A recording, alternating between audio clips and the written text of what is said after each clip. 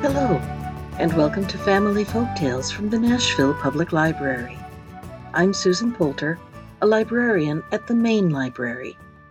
Today's story is The 12 Huntsmen, a German tale from Andrew Lang's Green Fairy Book.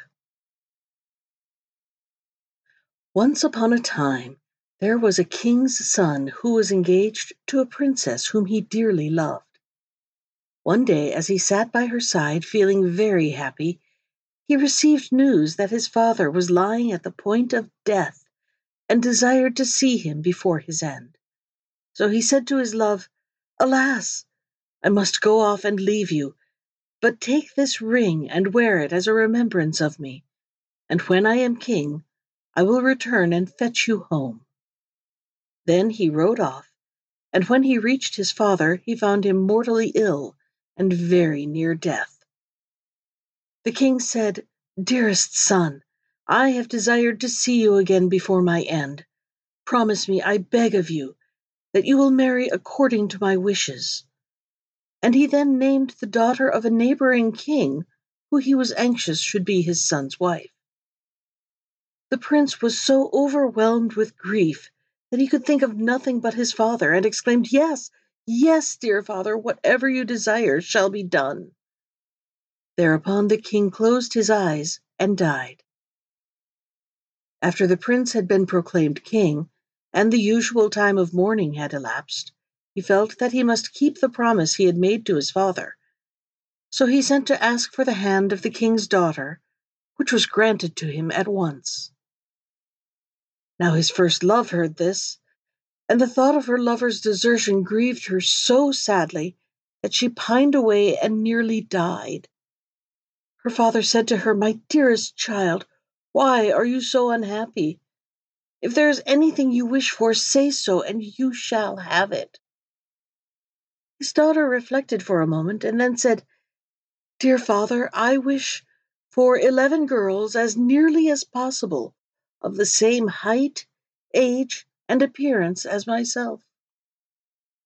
Said the king, "If the thing is possible, your wish shall be fulfilled." And he had his kingdom searched till he found 11 maidens of the same height, size, and appearance as his daughter. Then the princess desired 12 complete huntsmen's suits to be made, all exactly alike, and the 11 maidens had to dress themselves in 11 of the suits, while she herself put on the 12th. After this she took leave of her father, and rode off with her girls to the court of her former lover. Here she inquired whether the king did not want some huntsmen, and if he would not take them all into his service. The king saw her, but did not recognize her, and as he thought them very good-looking young people, he said yes, he would gladly engage them all. So they became the 12 royal huntsmen. Now the king had a most remarkable lion, for it knew every hidden or secret thing. One evening the lion said to the king, "So you think you've got 12 huntsmen, do you?" "Yes, certainly," said the king. "They are 12 huntsmen." "There you are mistaken," said the lion. "They are 12 maidens." "That cannot possibly be," replied the king. "How do you mean to prove that?" "Just have a number of peas strewed over the floor of your antechamber," said the lion, "and you will soon see. Men have a strong, firm tread, so that if they happen to walk over peas, not one will stir. But girls trip and slip and slide, so that the peas roll all about." The king was pleased with the lion's advice, and ordered the peas to be strewn in his anteroom.